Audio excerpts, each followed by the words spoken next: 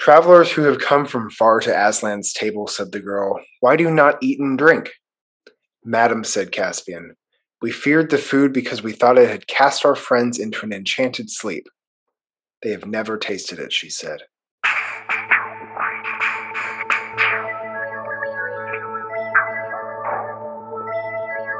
Welcome to the Chronicles of Podcast, where we're doing a chapter-by-chapter deep dive into the Chronicles of Narnia by C.S. Lewis. I'm Kel. And I'm also Kel. Wrong. I'm Chase. Fine. Fine. You really want to know? I'm Chase, dang it. Well, thank you for joining us, listener, not Chase. But just a reminder that today we are talking about the fifth book in the series, The Voyage of the Dawn Treader, but general spoiler warning for the whole Narnia series, as well as a heads up that we will go on to tangents into other stories and other parts of pop culture that we enjoy or just know about. We'll do our best to give spoiler warnings along the way if there's anything too far out there, but today we are discussing The Voyage of the Dawn Treader, Chapter 13, The Three Sleepers. Do we really even enjoy content anymore? I feel like we just consume it. I mean, that's a commentary on popular culture that deserves to be fleshed out. Like, is it even good anymore, or are we just in too deep?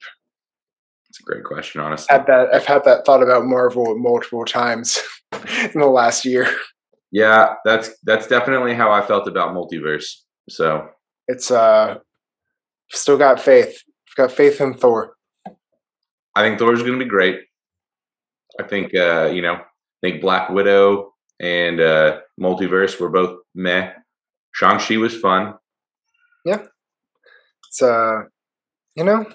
you can't bat 1,000. You can't. Phase one didn't, and everyone knows that as you age, your batting average tends to slip. Your home runs are fewer and far between. That's just how it goes. It's tough when we had the chance to listen to Tony Stark and accept that part of the journey is the end. And we never did. Yeah. Because money. And speaking of money, Chase, transition, metaphor, summary. Chase, would you like to hit us with a summary? I do not get paid for this summary. Yes, I would love to, Kel. As they continued sailing, the wind never failed. It grew gentler and gentler each day, though, and the sky stretched on, revealing new constellations that no Narnian had ever seen, except for the couple that we'll meet later. On a particularly beautiful evening, they saw that they were coming up alongside a land of gently sloping hills, with an attractive scent coming off of it, and they dropped anchor in a wide bay a bit further from the beach than they would have liked and rode in on some tumbling waves to the beach. They didn't want to explore too far as it was starting to get late, but a little ways inland, Drenian shouted that he saw something that looked like towers or maybe it's trees up ahead. They went to investigate and found something kind of like a ruin. A wide oblong space of paved stones encircled by gray pillars with no roof.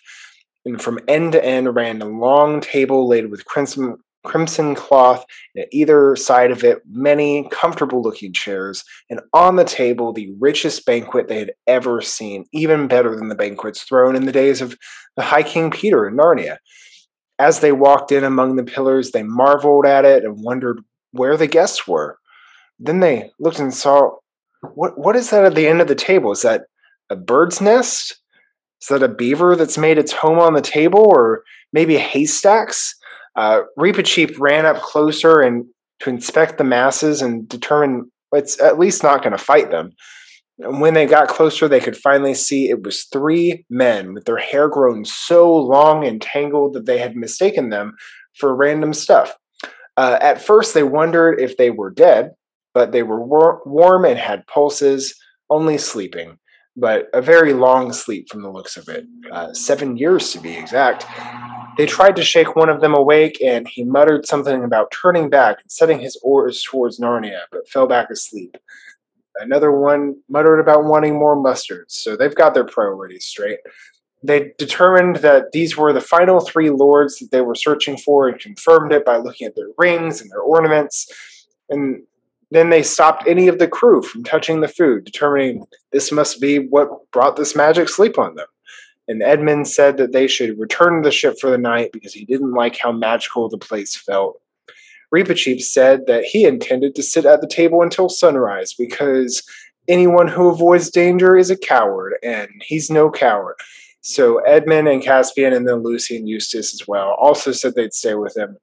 Drennian and the rest of the crew returned to the ship, and they ones who stayed took their time picking the right seats at the table since they didn't want to be too close to the sleepers because gross, but also not so far that they can't see them clearly because zombies. And then they waited through the cold of the night. Finally, as the sky began to turn gray with the sunrise, it happened. A door opened in the side of the hill, and a tall girl with yellow hair carrying a light stepped out. It was as if none of them had ever known what beauty meant until they saw her. She carried a candle that shone like starlight and set it down on the table. And for the first time, they saw that a large stone knife that looked ancient and cruel lay in the middle of the table. All of them stood as the lady approached, and she asked why they sit at Aslan's table but do not eat. And they said they thought that the food had put their friends to sleep. She said they had never tasted it, but when they arrived, they had argued about whether they should return to Narnia or continue it on. And as their fight got heated, one of them grabbed the stone knife on the table, which was not his to do.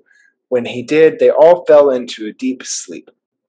One of them asked why, and the girl asked if they did not know themselves. Lucy said it looked like the knife that the White Witch had used to kill Aslan, and the girl confirmed it was in fact the same. Edmund said he wanted to believe her, but he wasn't sure he could. Then Reepicheep volunteered to drink to the lady, and once he had, they all began to eat. So if there was any chance for delayed effects, didn't really matter. Lucy asked why this was called Aslan's Table, and the girl said that he had put it there for those who come this far. Some call it the world's end, for although you could sail further, it was the beginning of the end. Then they asked her how they could awaken the sleepers, and she said her father could teach them, and pointed to the door in the hillside. They looked, but then the chapter ends. What do they see, Kel? What's in the door? What's in the door? I think, we're led to believe that it's her father, but honestly, since the chapter just ends, how are we going to know? It could be anything. I don't believe in doors, Kel. I mean, what's a door, if not just a removable part of a wall? Would a door called by any other name still get you into the next room? Only if it's called a rose, I think. But what's in a name,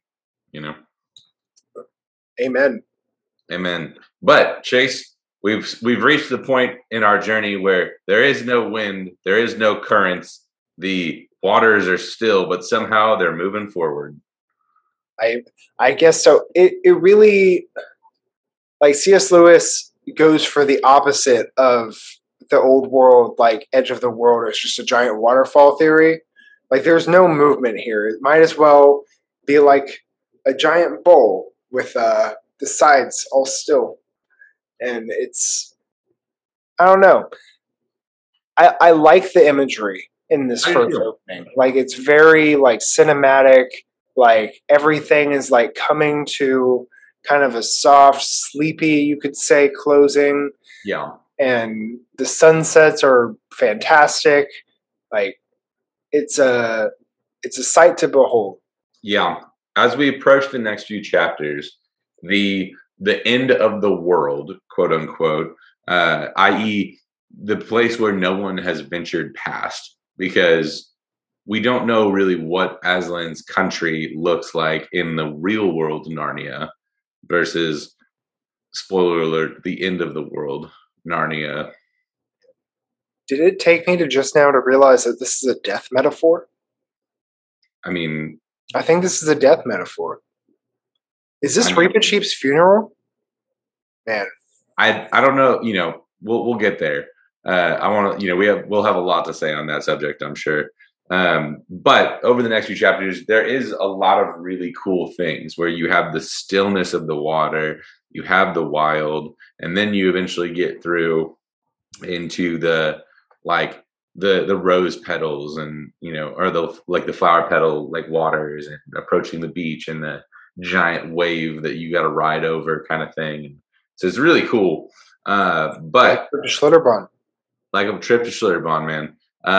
Done. Hey, world's #1 water park for a reason. Exactly. But we eventually, our crew comes upon an island. They see it, and they are trying to find a good place to land, but never really come upon anything. But they do realize that there is an attractive smell coming from it, which Lucy describes as a dim purple kind of smell. Which, that made perfect sense to me. What didn't make sense to me was that Edmund and Eustace are like, oh yeah, that smells like rot. And is that an attractive smell? I mean, rot isn't good. What? Huh? Maybe they're just trying to guess what purple smells like, and not actually smelling the smells that Lucy is smelling. But who knows? But they eventually find a place where they can kind of drop anchor and then take a landing party in. But Lord Roop Diddy Scoop, he decides he has seen enough islands. Maybe, I don't know if he's actually seen anything because he's been in the dark for years. But whatever. Doesn't even have eyes. Doesn't even have eyes, man. But at the end of things, he decides he's good, so he's just gonna chill on the boat with some other guys, and the main characters are gonna go inside because plot. And so they head on in.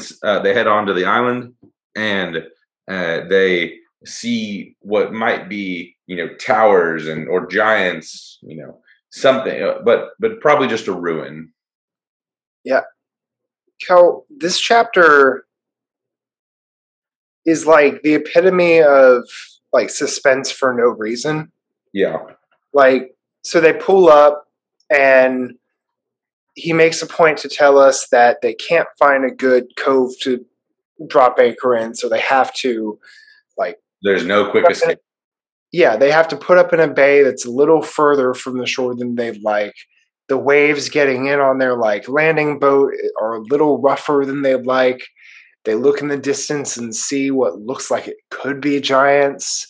They find these dudes that probably are poisoned. It's every step of the way on this chapter is needlessly setting up as if there's going to be a conflict, but then not paying off a conflict. Yeah. The point is that there's no conflict. Correct. Which is not exciting. Yeah. And again, we've touched on this a few times throughout this book. There becomes the issue when there is no point, when there's no goal, when there's no antagonist to defeat, when there's no objective to reach kind of thing, where if the objective is simply we're going to sail and see if we can find these 7 lords, when you do, what do you do after that? Why am I motivated to stay here when I know nothing about these lords? Yeah. Part of the sell of a story that's just a MacGuffin hunt, which is a lot of stories. In a way, that's what Infinity War was.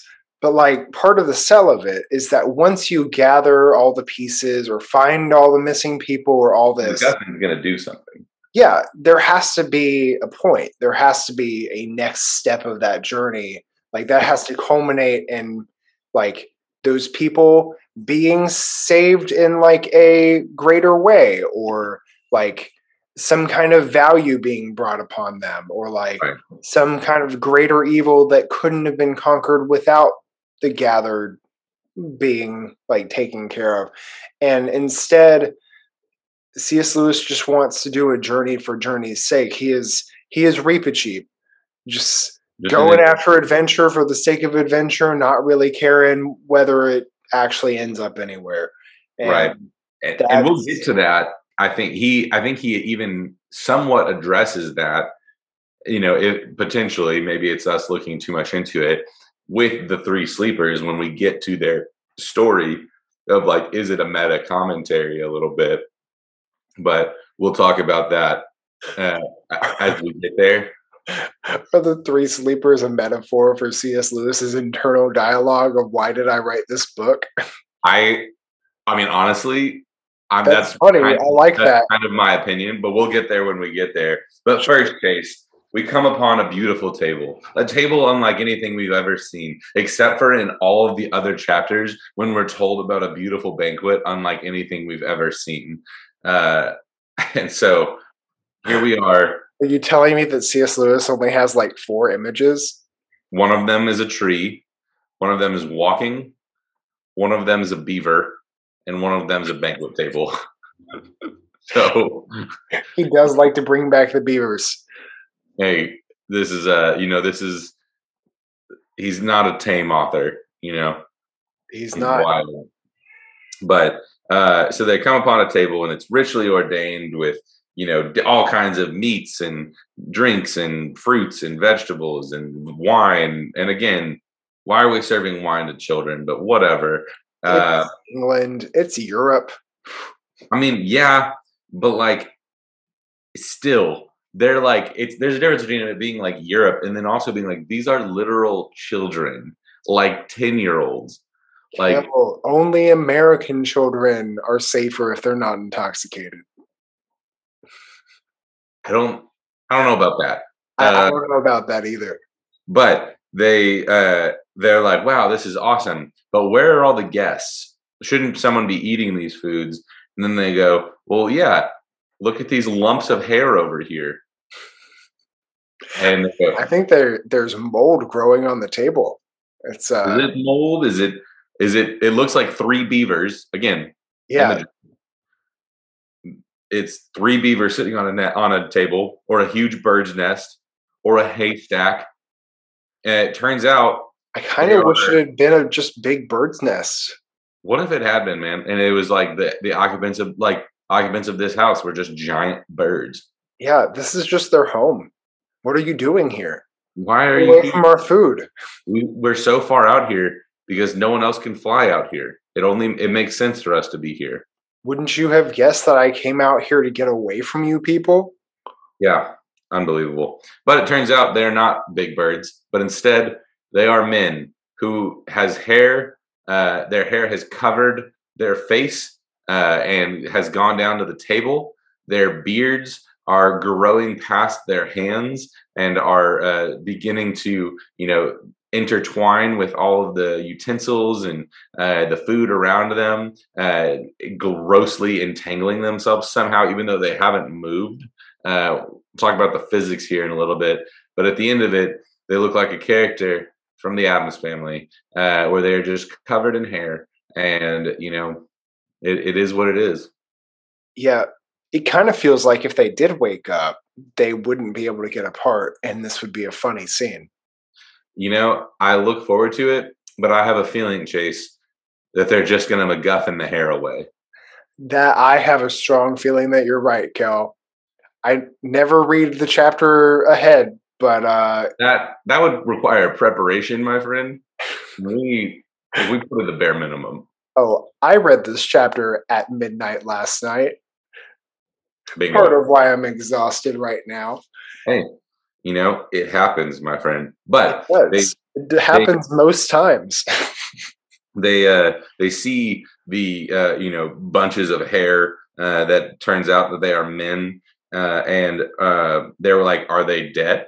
And Reepicheep apparently is the first person to actually do something intelligent and reasonable when faced with something like this. And he checks for a pulse. I feel like that's something that could have come up a lot of times throughout these books. Yeah, they don't use logic very often. But never really think of things like humans would think about them. They think about things like authors would think about them. Correct. So Reepicheep goes, this one's warm and has and his pulse beats, and turns out they all are not dead but just sleeping, and then they realize, oh, Chase, it must be an enchanted sleep. An enchanted sleep? Yeah, and Chase, wouldn't you believe it? Lucy knew that it was an it was probably a magical island. She could feel it the moment they landed. Of course. Who couldn't? She just couldn't. She didn't tell anyone else. Smells like purple. What do you expect? That was code for this land is magic. And this land is my land. This land California. is to this random island. Yeah. That actually is the plot of the story. It's what if we've claimed everywhere for Narnia because we are Britain? Manifest destiny, Chase. I think when it's British, it's just called imperialism, but sure. Hey. We just prefer, going under the really cool phrase of like, the sun never sets on the British Empire. And people were like, wow, that's so poetic. Yeah. You know where else? Use hard words like imperialism. Man, it's good that we're delving into 18th century politics here. It's about time that we hash this out. People have been wanting this content for centuries, Chase. They wanted people to make commentaries on this stuff, and we're here to provide. I mean, back then they just didn't have people to make low stakes jokes about it on podcasts, and that's why it was so bad. Yeah, agreed. No one was holding, small bits of population accountable. No one was holding 20 people to the fire to really consider their role in. No one was holding people, like a few people to the fire 300 years after the fact. You're welcome, everyone. After it's all already like past the actual like direct power parts anyways. Yeah, not just past, but so far past that it is what you study in the first part of your history books. It's not even the senior level class, it's the freshman stuff. Yep, that's where we're at. But speaking of freshman stuff, they decide, because they are in an enchanted, sleep, that obviously their next task is to break this enchantment. And, given our heroes' propensity to discover how to do things randomly in, a chapter, I'm a little disappointed that they don't just wake them up immediately by, moving spoons around. Because obviously that was, the way to do it. They just clank their glasses on the table a little too loud, and they go. I mean, whoa! They were supposed to get back to Narnia. They were supposed to like fill their water goblets up so high so they could go over the top of the rim. And if you played the theme song to the Chronicles of Narnia, then. Which I don't know if there is one, but if there was, you'd play that. I think it's Switchfoot. It's my favorite secular band, Chase. This is home. Saw Switchfoot at ACL one time, and I was like, man, these dudes are doing the Lord's work. Like, I saw Switchfoot 2 or 3 months ago. They're still alive? That's cool. And John Foreman just still out here. Yeah, man, that's good for him. I thought he was one of the sleepers, but there's some people in the evangelical community who think he is, but I don't get into those fights.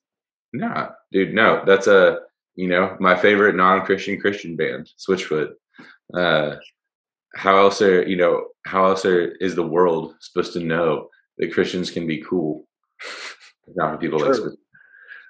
How will they know if we can't break onto a secondary radio station with other bands? It's a great point. And but so we're back, and they decide, hey, we're gonna try to wake these guys up, and we hear some mutterings from the three of them. One is talking about, I can't go further east. Let's go back to Narnia. The other one's like, we need to go and keep adventuring. We need to see what's out there. And then the third one's like, yo, I need more mustard. Which honestly, from what we learn about them later in this very chapter, it sounds like they're all on brand. They're all on brand. But they, from these lines, they go, these are our final, three lords, and our quest is at an end. Chase, we have finally found all 7 of the lords that we definitely knew and we were looking for. And that was like the thread that connected this whole book. We have one. That's the plot that we've all been paying attention to.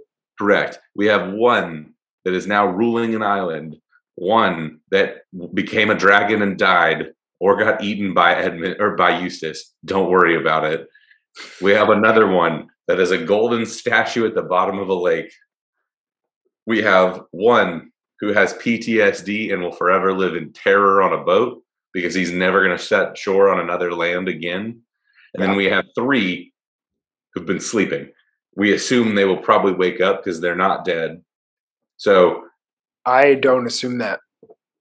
I guess you don't have to, Chase. But I know C.S. Lewis's writings at this point, and he, because we see them on screen, it probably means they're not going to die.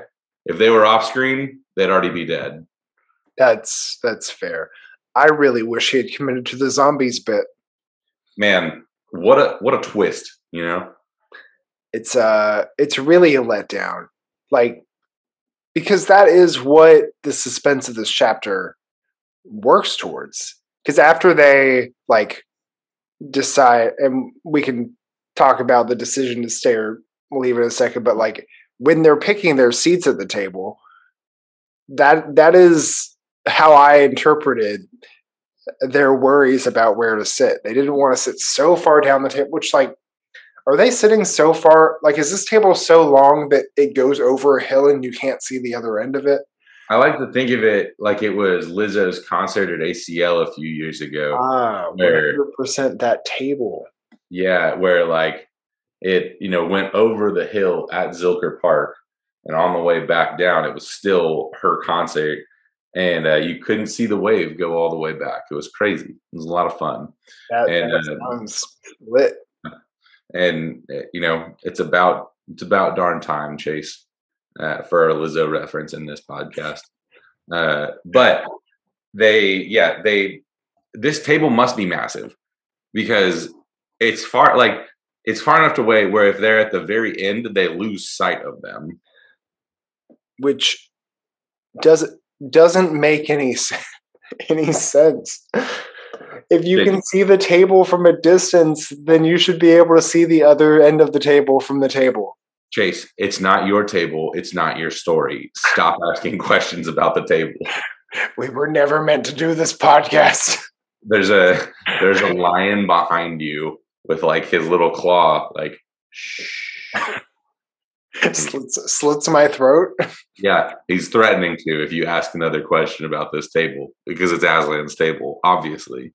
And gives me 1,000 claw marks down my back, one for each inappropriate question I've asked along the book series. Every time we've questioned the inerrancy of C.S. Lewis, we get another claw mark. Man, that's the Christianity I grew up with. Bingo. I love to hear it. There's definitely no weird theology, says Aslan with a gun to my head. No, it's just a weird concept, but maybe this is supposed to be the classic VBS song where it's a big table with lots and lots of food, in a big house with lots and lots of rooms, and so maybe the table just keeps going on, but it's also small enough for you to be able to see it, but big enough where you can't see the end. Are you saying on and on and on and on it goes? Yes. Till it overwhelms and satisfies your stomach? Yes, absolutely. That's what I'm saying. 100%. Deep cut for about 5 people. Insert how many VBS-esque songs can we insert into this little frame? Because right now, Waves of Mercy, Waves of Grace seems an appropriate song to sing with this book. The actual theme song of this book. I think that's what plays as, spoiler alert for the last chapter, Reepicheep goes into Aslan's country. Just as he As he crests, all Waves the of people on the mercy boat start doing like hand motions. everywhere we look. Reaper Chief's gone into Aslan's place. But that's that's how it goes. But they were like, well, maybe like Rince, the first mate that we've come to know and love. Which Yeah, I don't forget he's a person every time.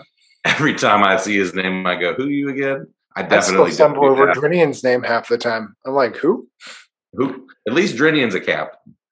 Rince Yeah. is just a first mate who doesn't really get any plot line. But he's like, well, why don't we eat? And then everyone else is like, fool, are you stupid? Like, why would we eat something when there's these guys who are clearly cursed and have like fallen asleep, or at least somewhat have just let themselves go. Either way, it's not great. But they're like, no, why would we eat this food? It's probably enchanted and will poison us, which is honestly a reasonable thing to assume when you're looking at this scene. I thought that was the case until I read the last few pages. And, and it doesn't explain why we get there, but they end up deciding like, hey, so we're not going to eat, but Reepicheep, because he is the great adventurer that he is just going to sit at the table until sunrise because that's what he does. And it's an adventure. And he doesn't want to let it, when he gets back to Narnia, wink, wink, if he gets back to Narnia, he doesn't want to leave anything where there could have been a mystery left undiscovered, which means Reepicheep has decided to sail the entire ocean until he's made sure that he has plotted an accurate map so that there's no mystery. Or he's just going to sit at this table and figure out if everything's fine. So this is just a big death metaphor for Reepicheep. Could be. Maybe this is where they begin to play taps for him instead of waves of mercy. Because this is him being like, I've got a bucket list. I'm going to check it off. I don't have enough time to go back to the boat. I've heard that a wise man once said, the last great adventure is death. I mean, Albus Dumbledore, but it's a solid line. It is a solid line. I'm for it. There's a lot of Dumbledore-isms that are really good. A lot of Dumbledore-isms where you're like, I don't know if you've seen Fantastic Beasts 3, but makes you go, are you really pure of heart? Yeah, I mean, the fun of learning more about characters is to nuance them. Like, that's kind of what the seventh book does in the first place. Sure. But it definitely plays with it a little bit more than I think the average fan would want. Yeah. Well, see, for me, as I get older, the more and more I read Harry Potter and the more and more I, dive into it. When I first read it, I was like, yes, Dumbledore, bastion of goodness. He's Gandalf. He's always right. And like Rita Skeeter, how dare she write this blasphemous book where she's slandering his good name? And then I read it again and I go, I don't know how wrong Rita Skeeter is. She gets Rita Skeeter's got some points. She's also a great headline writer. Great headline writer. Honestly, the kind of journalist that the wizarding world needs because they are a very corrupt society. Yeah, she knows how to catch an audience, but also she's not wrong in most of her things. And like should Dumbledore probably have better boundaries when working with children. And you realize like Dumbledore was really aware of a lot of things, and you go, man, he knew that Quirrell was Voldemort and still let him teach and still let Harry go and fight him as an 11-year-old. Okay. Hey, you know that there's a monster in the castle and you're just going to let Harry go fight it as a 12-year-old. Yeah. Okay. Hey, so you know that there are Dementors about to kill an innocent godfather to Harry Potter and kill an innocent hippogriff. And you know who you're going to entrust with it and with the fate of time travel? Two 13-year-olds. Okay. So and you could do this with every single book. And you're like, Yeah. this dude's pure of heart. And then also, like, the assumption that you're the only person who knows enough to get the job done and that you should wield all the power to get that job done. Like It's still kind of fascist. It's one of those things where like he is still operating under the for the greater good mantra. He just happens to actually be right in knowing what the good is. But like he easily couldn't have been. Yeah, we shouldn't make that assumption. So Rita Skeeter was right. That is the plot of that's where we're landing. Because Rita Skeeter was right, this is the last we'll go into the Fantastic Beasts. My big prediction: there's not even going to be a duel between Dumbledore and Grindelwald. He's like Grindelwald's just going to give up because that's what Rita Skeeter said is what happened. I think that is what happened. Like, look, not gonna lie, I have erased most of the most recent Fantastic Beasts movie from my mind because it was not groundbreaking in any ways that I found helpful. But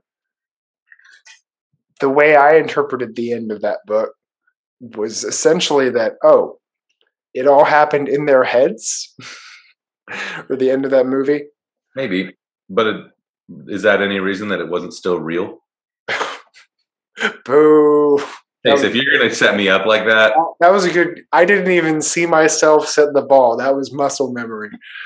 Oh yeah, no, you laid the trap for yourself, man. And I just sprung it. So, but speaking of traps, the gang decides to join Reepicheep in his quest for adventure. Even Eustace, who's very brave in this moment, and none of the other things that have happened so far have made him brave, but sitting at this table for sure made him brave. Oh.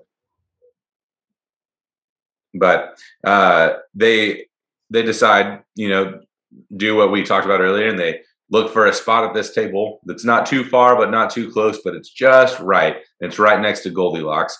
They're chilling. She's also asleep on the table. Is the lady that walks up Goldilocks? The answer, no. But I mean, if you want to go literal about it, she does have Goldilocks. But this is where some cool imagery comes into place, but it also it's really cool things that fall in line with no explanation from C.S. Lewis, where he just introduces things and expects the reader to go, wow, that's neat. Where, like he said at the beginning of the chapter, that the waters are growing still, and there's different constellations than what they've ever seen, and they look outside and the stars are all different. They're in different positions from the last time they'd noticed. So they're in a part where the astrological wonders of the world are not making sense, and the stars are not staying in place, which is leading to a really cool reveal that this girl who comes walking up from on this other side of the hill, who's carrying a light, who has beautiful golden hair, who they say man, we've never seen beauty until we've seen her, and she's seems to be radiating light from her. She, spoiler alert for the next chapter, is going to be revealed to be a star. And so it's cool that these stars moving around in this place are actually, sentient beings that can come in and move around. That's kind of neat, but it has no impact on anything else ever again. Yeah, no impact on anything else ever again. Also, doesn't make sense in the landscape of Narnia. I can accept that Narnia is a flat Earth. That's more or less fine to me for a fictional world. It is less helpful when the stars still move in patterns, because that's kind of a turning globe thing. And also, if they change patterns, that assumes that you are like they would be changing patterns in other places because like perspective, like when you move, the perspective shifts in unison because that's how perspective works. Yeah. It's Agreed. doesn't make sense, Cal. This is where this cool imagery begins to fade away and like not make sense because C.S. Lewis doesn't explain any of these things. I could even get on board if they had like crossed some magic threshold where like the horizon, like the water and the sky somehow meld, and now there's like these intermingling of the stars with the the water and the sea because they had crossed some threshold, and now like the stars from Narnia and from the like mainland look like they're staying in place, but they're really like in this cosmic world or this in between world. Sure, whatever, but there's just none of it. So you're left with weird astrological questions, and they're just they just accept it. But It's fine. Just as C.S. Lewis moves on, so will we. And they're chilling.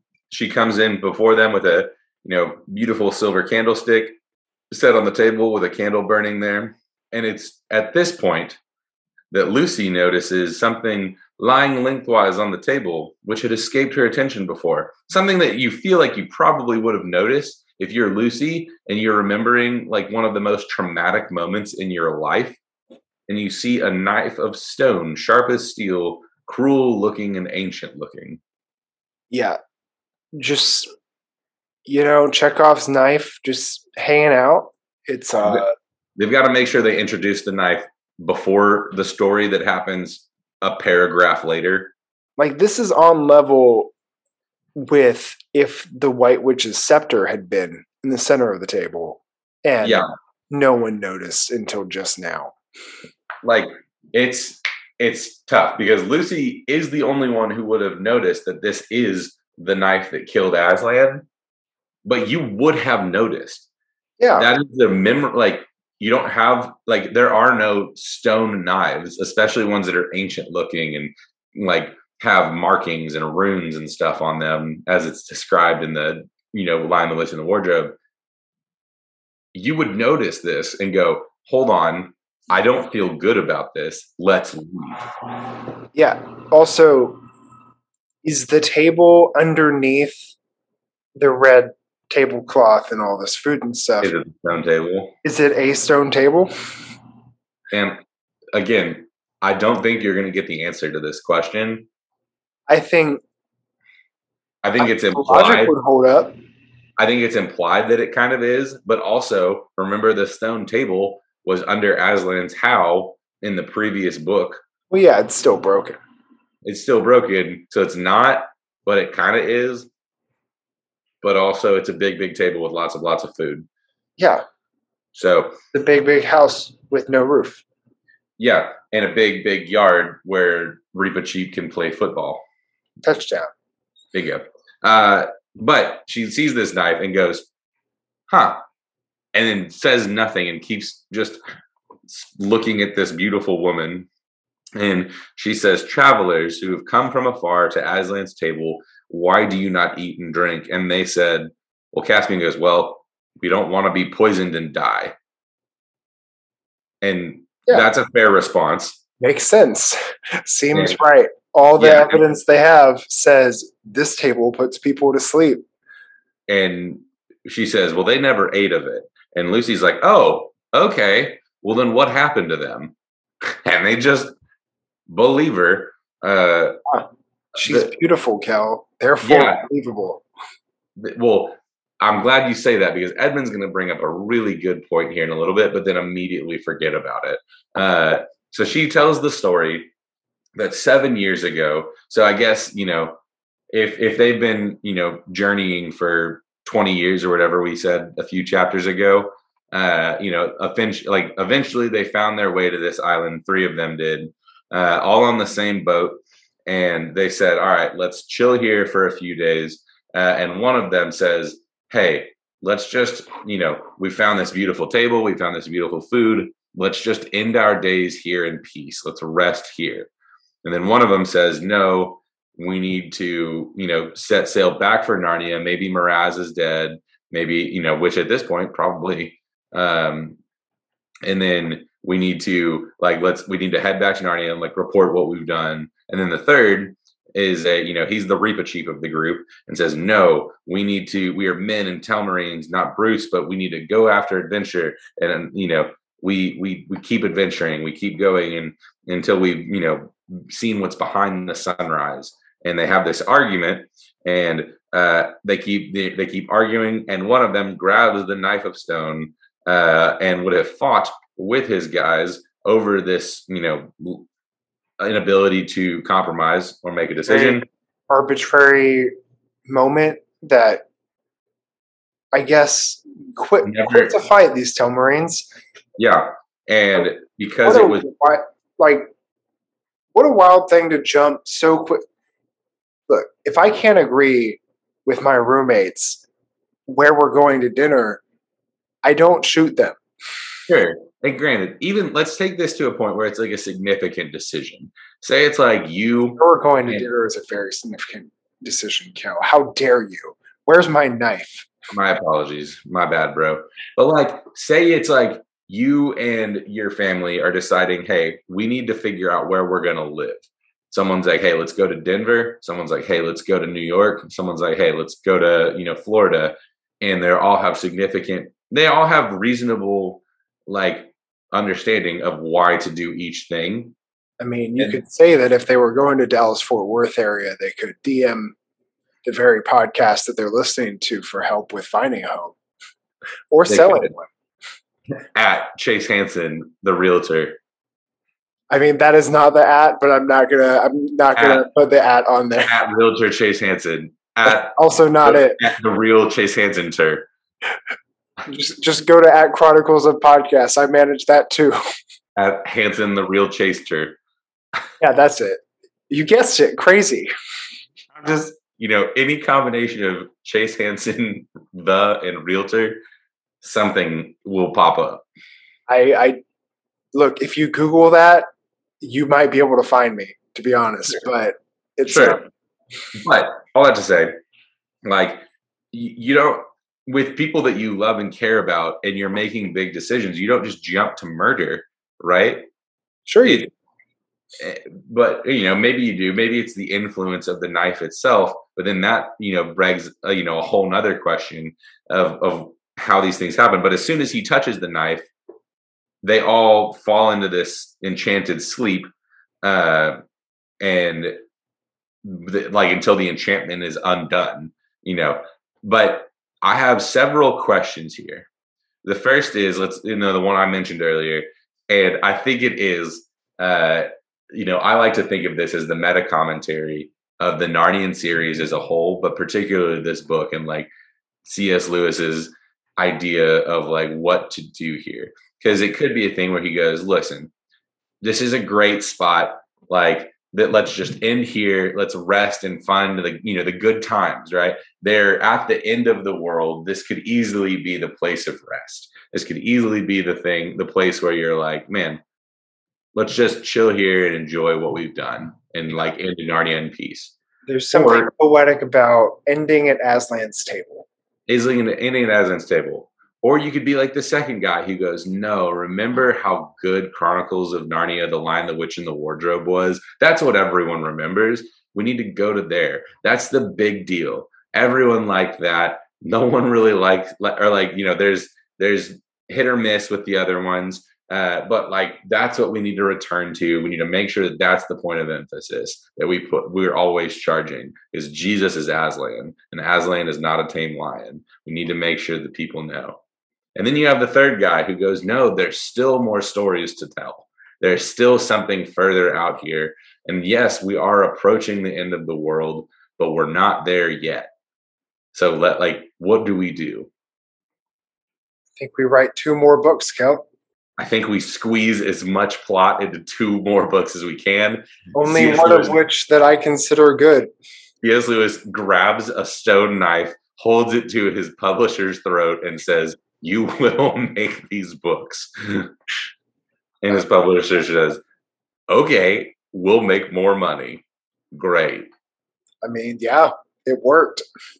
So they go there.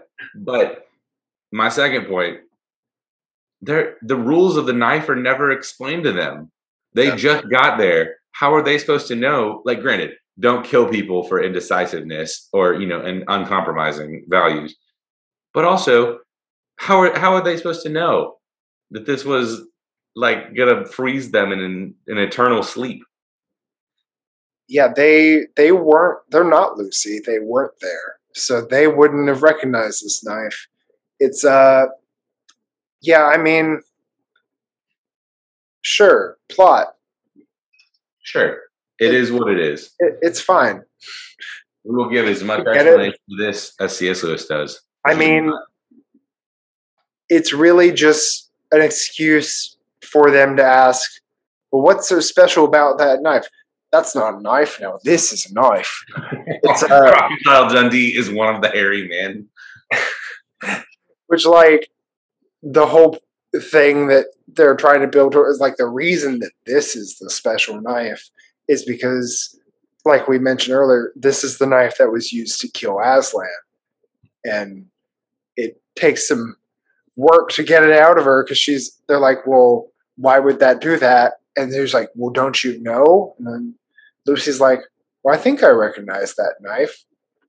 And she's like, yep, all very coy. It's all very playful for no reason. And it's fine. It's okay. It's fine. But then, I like the imagery of it, as I'll talk about in a minute. But at the same time, But then so Edmund has a really great paragraph, a great line, and I think brings up a lot of significance. And then they just move forward.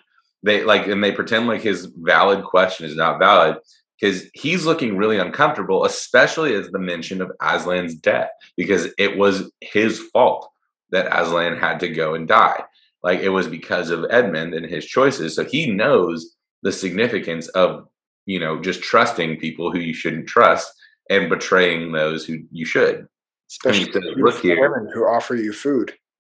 Right. He goes, look here, I hope I'm not a coward about eating this food, and I'm sure I don't mean to be rude, but we've had a lot of queer adventures on this voyage of ours, and things aren't always what they seem. When I look in your face, I can't help believing all you say, but then that's just what might happen with a witch, too. How are we to know you're a friend? He has done this before.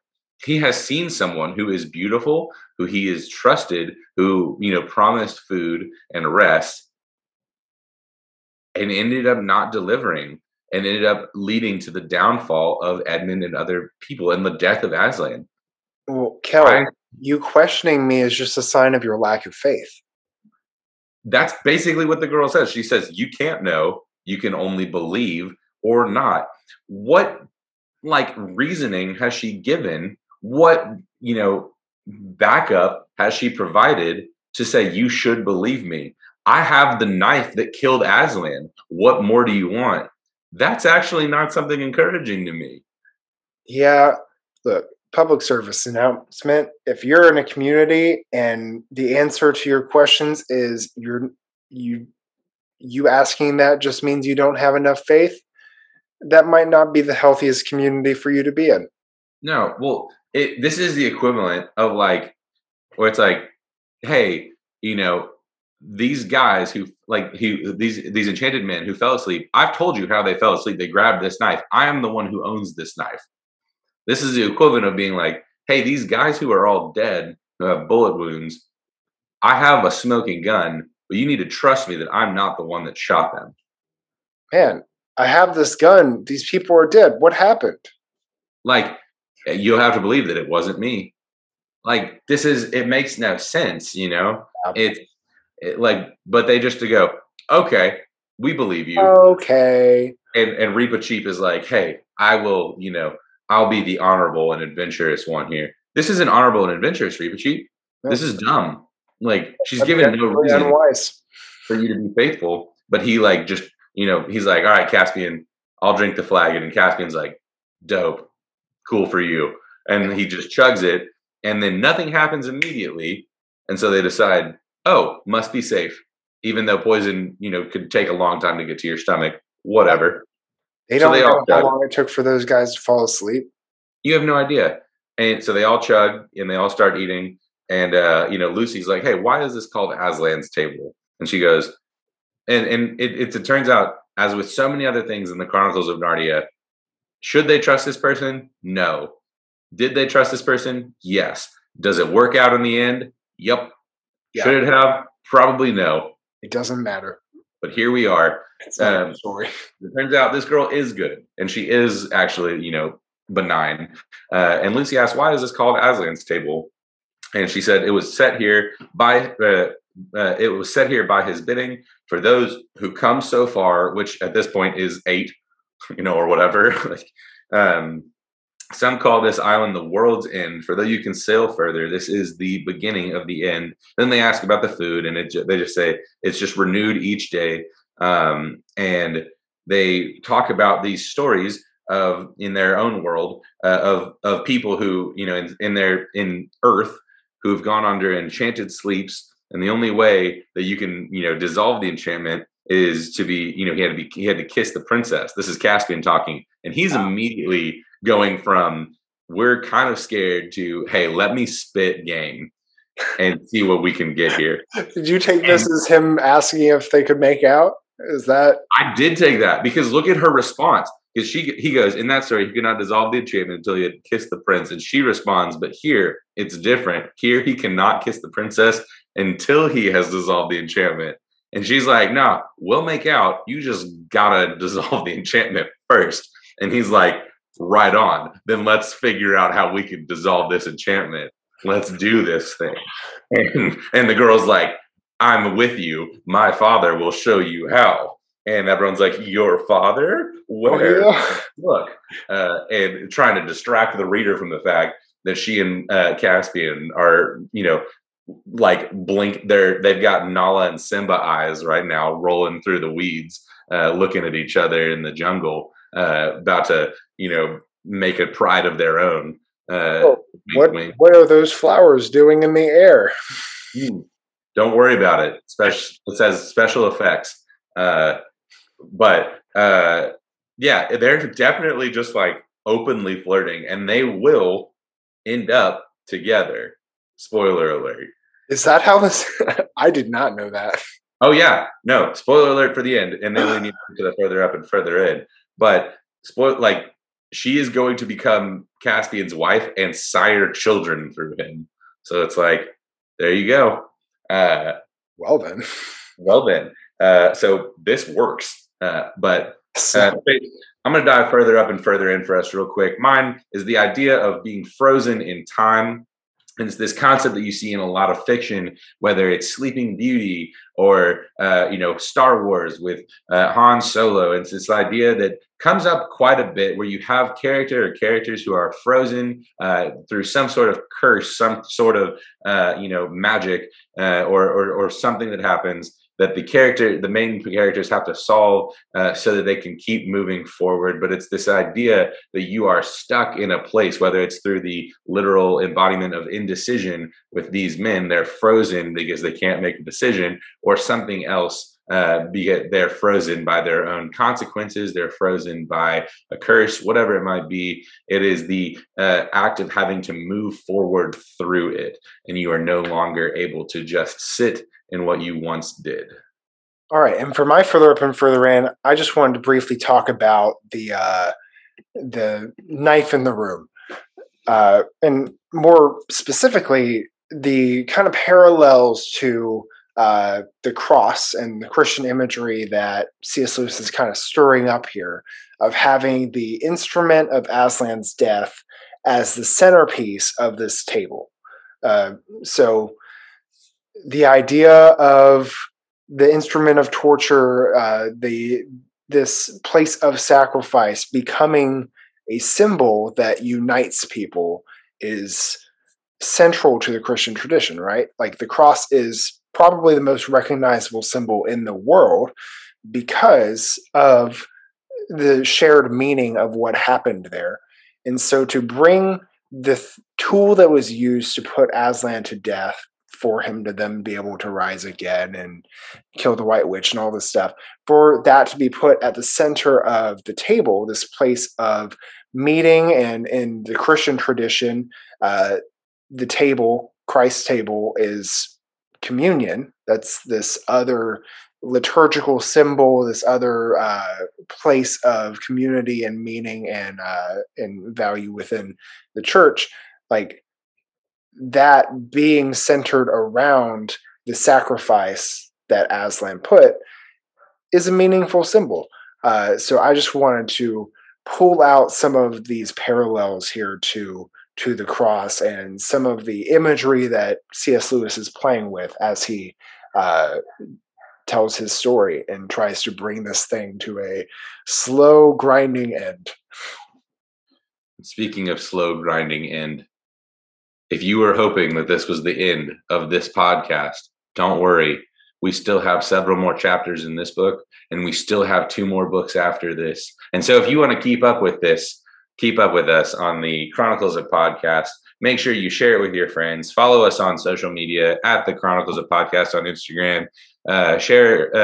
Come rate and review us anywhere you find podcasts, Apple Podcasts, Audible, Spotify. Give us a 5-star rating. Share it with your friends. Let us know what we can do well. Let us know what we can do better. Let us know the things you like. Interact with us. Tell us what we can, help out with, and let us know what you're most excited about with the end of this book and the upcoming, final 2 books of the series. But in the meantime, Chase, we got to find a way to get your beard and your hair shaved, because you're starting to look like a haystack, my friend.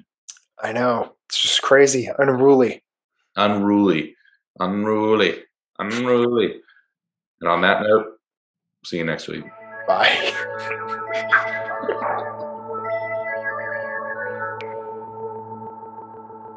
That's fair. I have heard that J.R. Tolkien thought through his books as a call sheet. Yeah. And top of that call sheet, surprisingly, Gollum. Not surprising at all. He carries the movie. He's acting against himself. It's a really, really great work there.